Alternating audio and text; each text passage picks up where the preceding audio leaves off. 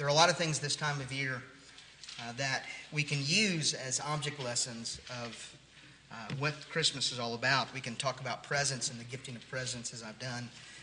We can talk about lights that shine. We have some lights strung up, and it's always our goal every year to put up more and more lights. And then as you discover, you take the lights out, the ones you had the year before, and then half the lights aren't working, so you have to throw those out, and then you go buy more. And then it's always our goal to add to them, but every time you do that, there seems to be some that just don't work. But we can look at lights and the lights that shine in the darkness. The light of the Lord Jesus Christ coming into the world to shine in the darkness and to reveal himself as the light. We can talk about that. We can talk about Christmas trees and bringing live things into our homes and the life that we have through the Lord Jesus Christ. There's a lot of things that we can talk about. But this morning, what I want to talk about here is the birth of Jesus Christ. We've been looking for a few weeks at various birth announcements as they've come through the Old Testament. We looked at the birth of Isaac and that miraculous birth and the way that the Lord decided to show forth his grace and mercy through Isaac. But Isaac was only a shadow of the good news that was to come. And then last week we looked at the birth of Samson and the announcement that came through Samson.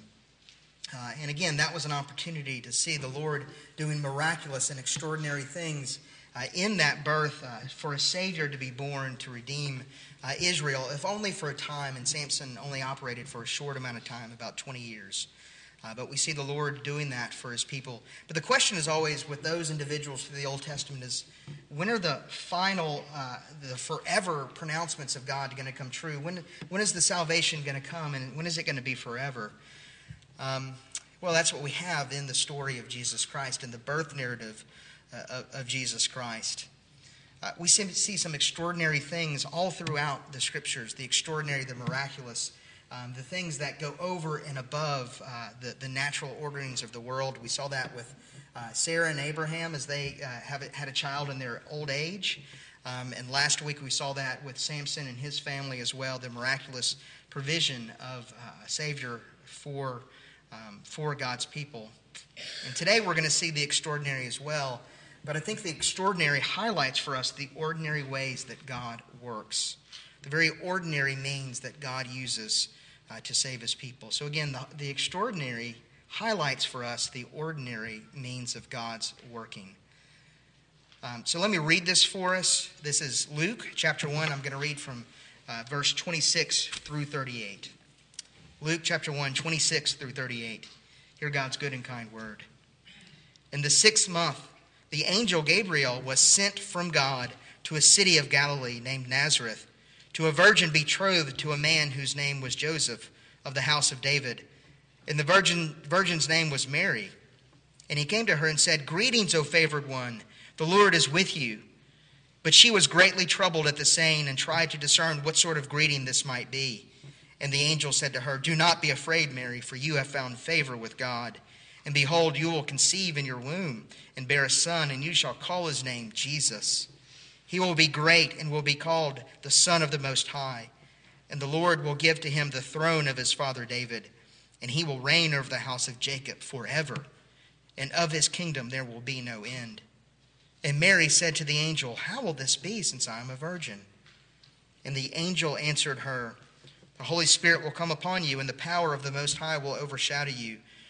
Therefore the child will be born. The child to be born will be called Holy, the Son of God. And behold, your relative Elizabeth, in her old age, has also conceived a son. And this is the 6th month with her, who was called barren. For nothing will be impossible with God." And Mary said, "Behold, I am the servant of the Lord.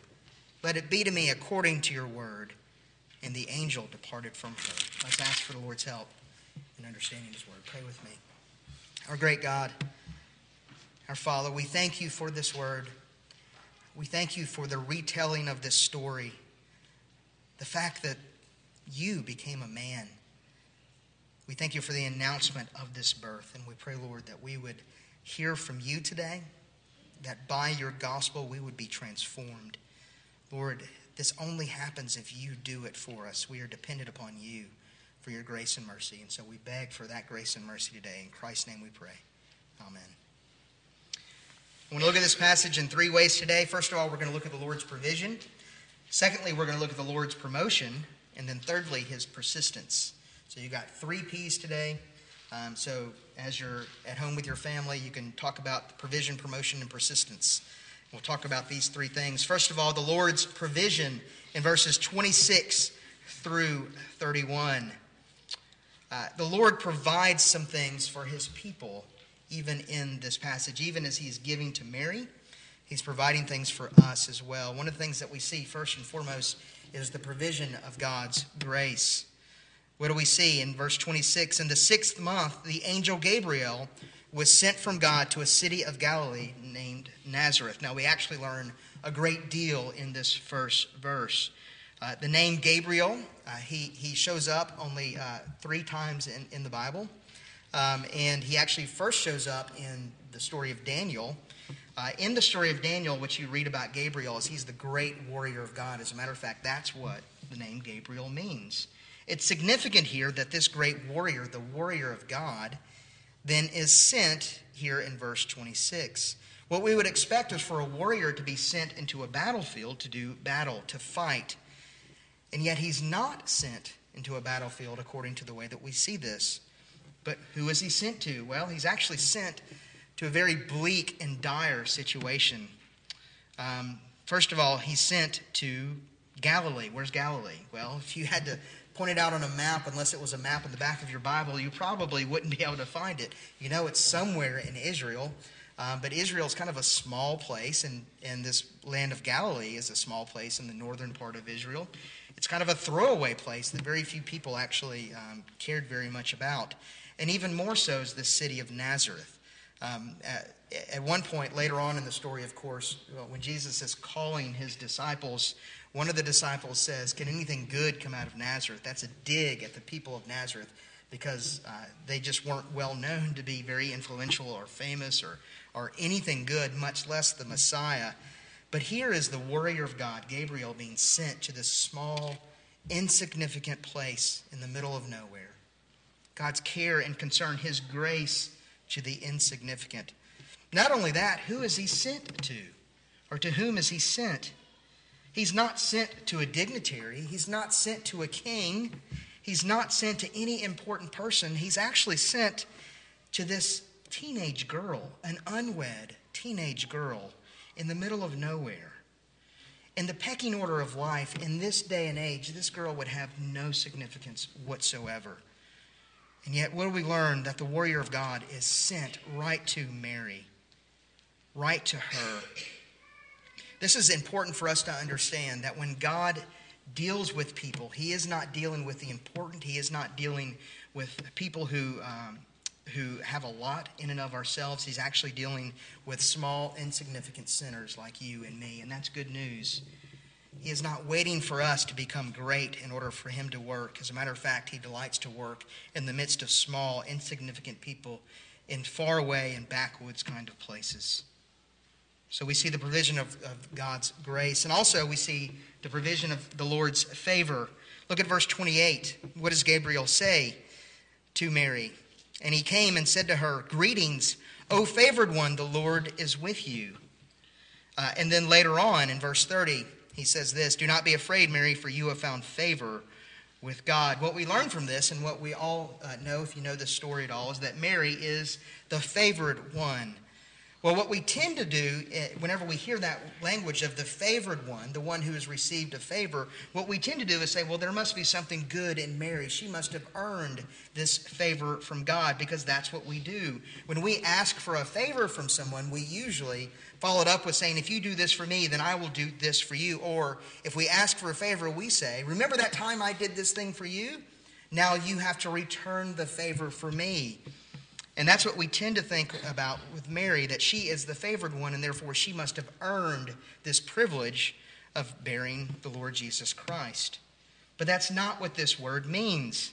It's not that Mary has earned the Lord's favor. As a matter of fact, what it says here is that she is the favored one. The word favored just means grace. And it's the passive in the Greek, that she is the one who has received the grace of God. What we learn from this is that there's nothing good in Mary, that she should get the favor of God. What do we learn about this about us? For us to receive God's grace and mercy as well, it's not something that we earn. It's something that is simply given to us. Why? Just like Amy gave me that present this morning so that I could share it with all of you in the bow tie. She did it because she loves me. What we learn from this is that God comes to Mary not because she's great, but because he loves her and he loves us. She has not deserved the grace of God. Well, how is anyone saved? No one is saved by their works. No one is saved by earning it. You're saved because it's given to you. That's why it's called grace. And then we also see here the Lord's presence. So we've seen his grace, his favor, and his presence. When God gives his grace, what's the proof of that? In verse 28 again, what does Gabriel say? Greetings, O favored one. The Lord is with you. When God gives his grace, he gives his presence as proof of that grace. I remember vividly growing up, my mom maybe was the first helicopter parent, probably not, but she was omniscient in my life, and I always remember my mom being there. In elementary school, it was great. I remember going to elementary school, and my mom would volunteer at the school. And my brother, sister, and I, for a long time, for those 5 years, we were all in the same school. And so every day it seemed like Mom was there. And I thought it was the coolest thing in the world that I could walk down the halls or wherever we went, and I would see my mom, and there she was, and I would point out and say, there's my mom. Now, it was cool in elementary school, but then I got to junior high. And I realized then that I was there, and I'd be walking down the hall, or I'd walk past the office, and there was my mom. And I was horrified. And she didn't stop just because I was horrified. My mom was there. She was volunteering. She'd volunteer with teachers. She would volunteer in the office. She'd volunteer in the cafeteria. My mom was always there, and I was horrified at her presence. Well, later on in life, I look back on that and I think, oh my goodness, how great was it that my mom was there. As proof of my mom's love for me, she dwelled with me.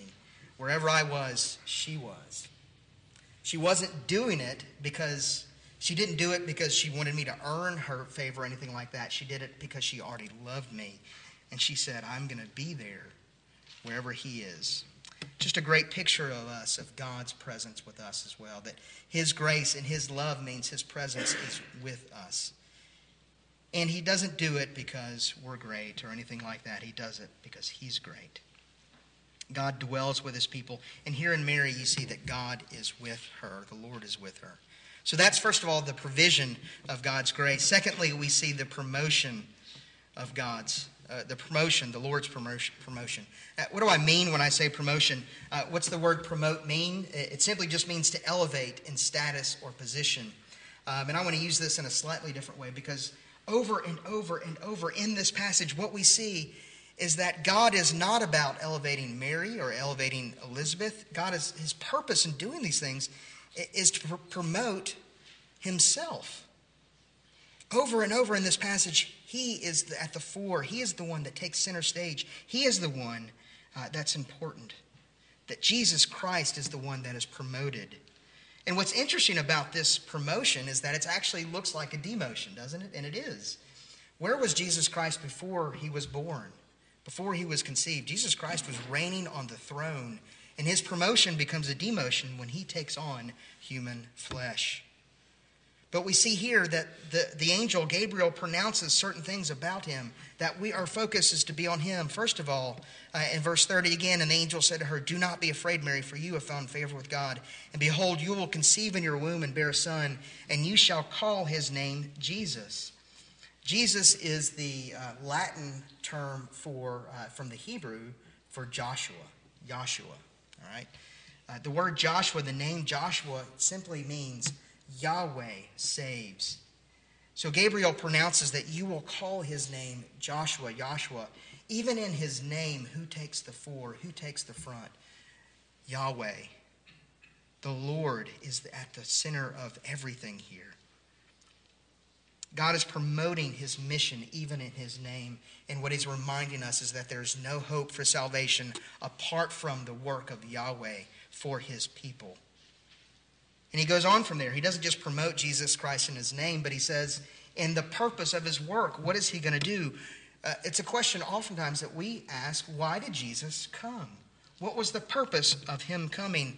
And the answer that we oftentimes give is he came to save his people. And yes, that is why he came. But let me suggest to you that's not the first reason why he came. That's not the most important reason why he came. The first and most important reason why Jesus Christ came was to give himself the glory. And you see that here in verse 32. What is he going to be called? He will be called the Son of the Most High, and he will be great. The Lord is promoted here, and the purpose is to get our focus off of us and onto the one who is great for us, the Lord Jesus Christ. It gets to the very purpose of his work. It's not about you and me. It's almost a secondary thing that he came to save us, but he came to save us so that he could show forth his glory. And again, he doesn't do it because you're great. He does it because he's great for you. Again, it's not about you. And then thirdly, we're shown here that he is promoted in his office. What is he going to be called? The Son of the Most High. What does that mean? It means he's going to be the King of Kings, the Lord of Lords. And he goes on and he talks about the extension of his kingship. He says, and he will reign over the house of Jacob forever, and of his kingdom there will be no end. And so we see here the way the Lord ordinarily works. When the Lord saves us, it's not for the sake of our glory or showing forth how great we are, but he does it for the sake of showing forth his glory in his greatness. Again, the focus is off of us. It's off of us in his grace, in his mercy, in his provision. It's off of us in his promotion. His goal in your life is to make him the most important thing in your life for you and everyone else to see. And that's what he's doing here for Mary. He says, Mary, the focus is off of you and on the one that you will bear, your son, Jesus Christ. Thirdly, he says, we see the Lord's persistence in verses 34 through 38. This is, let me suggest to you, the story of the Bible. We saw this last week with Samson. We noticed that at the very beginning, God's people had not called on the Lord. They did not repent of their sin, and yet God was determined to send his Savior to save his people. And again, we see that here today, that the Lord is determined to save his people. And again, it's the story of the Bible from beginning to end, that the Lord is determined to save his people come hell and high water. Nothing will stop his salvation of his people. How do we see the Lord's persistence here with Mary? Well, Mary is, again, the unlikely choice to bear the Son of God. She is not of any kind of noble, she does have noble heritage, but they've fallen in hard times. She's in this insignificant place in the middle of nowhere. She's betrothed, but not yet fully married. She's legally betrothed to another man, but she is unmarried at this point. And she's a teenager. Consider yourself, think back to how you were as a teenager. How good would you have been at taking care of children? Very few of us would have been any good at that at all. We would have been frightened to death of it. And yet here is Mary, and the Lord comes to her. She's the last choice to be the bearer of the Son of God. And yet Mary's inability, her human inability, shows forth God's sovereign ability for her. We also see here, look at verse 36, and behold, your relative Elizabeth in her old age has also conceived a son. And this is the 6th month with her who was called barren, for nothing will be impossible with God. We see here that nothing is impossible with God. We live in a world of probability. We live in a world where we make value judgments and base things on probability, on things that are going to happen. Friday, there was a 100% probability of rain. It was 100% that it was going to happen. It was probably going to happen. We exist in a world of probabilities. And there are certain things that in this world of probability that do not happen. Old women past the point of bearing children do not have children. And virgins do not conceive without help. And here we see that old women give birth and virgins conceive. Because the Lord does not deal in improbabilities. He deals in impossibilities. He is not saying that I'm going to do something that's improbable. He says I'm going to do something that is impossible. He works in impossibilities. You know what's absolutely impossible? It's absolutely impossible to love you and me. It is hard, but more than hard, it is impossible. And I don't speak just for you. I don't know you that well, but I know me pretty well, and I know that I am hard to love. Not just hard, impossible. I'm demanding. I am terrible on a daily basis, minute by minute. I'm impossible to love, but the Lord loves in impossibilities. So if the Lord can give the virgin and help the virgin conceive and give life in the womb of the virgin and can help old women give birth, what can he do? Well, he can't not do anything, if that makes any sense. The Lord deals in impossibilities, and it's absolutely impossible for him to love us, and yet he does. It's impossible for you to be saved in and of yourself. It's not about you saving yourself. You can't do it. Most of the time, you and I live under the delusion that we are okay, that we are all right, that we really do have something good and valuable inside of us. But the truth is that we're not like that. We are impossible. And this is what makes the good news of Christmas so great, that the Lord Jesus Christ came to save impossible people like you and me. It's a great reminder to us. He doesn't work in improbabilities. He works in impossibilities. It's absolutely impossible for you to save yourself, but it's possible for God to save you. In conclusion, let me just point you to a few things. This time of year, we're giving lots of presents. Obviously, it's the time to give and give and give. And I was reminded, a lot of times pastors do this. We look out at our congregations during the Christmas season, and we look at you and we say, look, you're all about consumerism, and you just go out and you buy all these things, and it's all about you buying stuff and material, all this blah, blah, blah, blah, blah, on and on. And I was reminded by someone on Facebook, no less. This is the one time of year that we actually go out and think about other people. Like, we spend a lot of time, an inordinate amount of time, thinking about what we should get for other people, what they need and what they want. And then we go and we fight Baton Rouge traffic to go find these things for them. And literally sometimes we have to fight other people to grab these things so that we can give it to our loved ones. We do that this time of year. Now think about this, individuals here, sitting here. There are people in this world who have been thinking about you and what they should give you. The impossible person that you are, the unlovely, the hard to live with, and people are thinking about you and saying, oh, I really want to get this person this thing. Have you earned your presents that you've gotten this year? You know, Thursday morning there's going to be this massive wrapping paper all over your living room floor or wherever it is. There's just going to be all this stuff all over the place. And you're going to have a moment where you think, I've gotten this thing and I've earned it. Well, the reality is that you haven't earned the thing that you've gotten from your loved ones. They've given it to you because they love you, and it's a gift. What we see at this Christmas season, what we see in the birth of Jesus Christ, is the gift exchange of cosmic proportions. I think about this a lot of times. You've heard this. All of us have a lot of things. We live in the United States. We have a lot of things, and we accumulate these things. And as a matter of fact, what happens is we get things on Christmas Day, and the next day we forget about them because we have all these other things. Or you go and you exchange that gift for something else that you want even more. We do these kind of things. Just the reality of kind of where we live.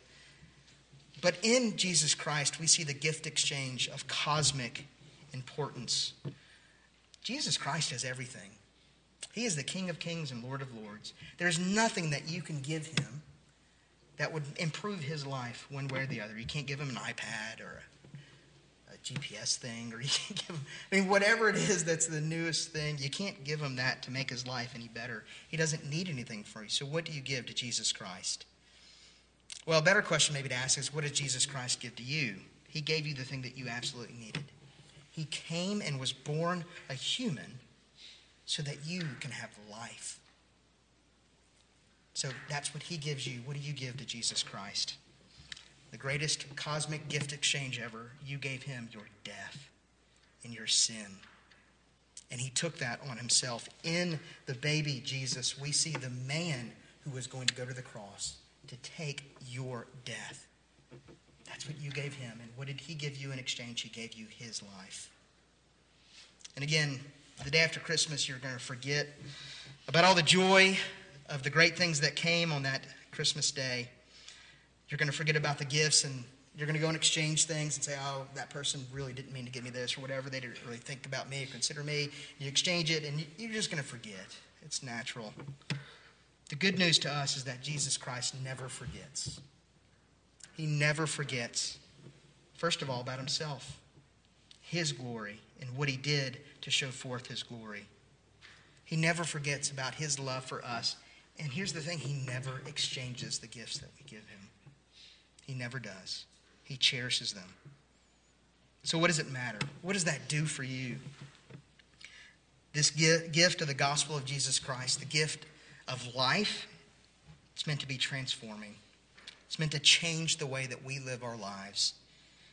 It's meant for us to show forth his grace and mercy. First of all, back to the Lord in appreciation for all that he's done for us. But secondly, to the people around us, to live lives that show forth his love. The question is, have you received the grace, the gift of the Lord Jesus Christ? It's yours by faith. Take hold of it by faith. Let's pray. Father, we thank you for this time that we have to hear from you and your word. Lord, we pray during this Christmas season that we would be reminded again of your grace and mercy, that we would never forget it, that our love for you would be as warm as your love for us is constantly. Lord, that we would show forth your glory in our lives, that we would love and love well because you loved us well in your Son. We pray this in Christ's name. Amen.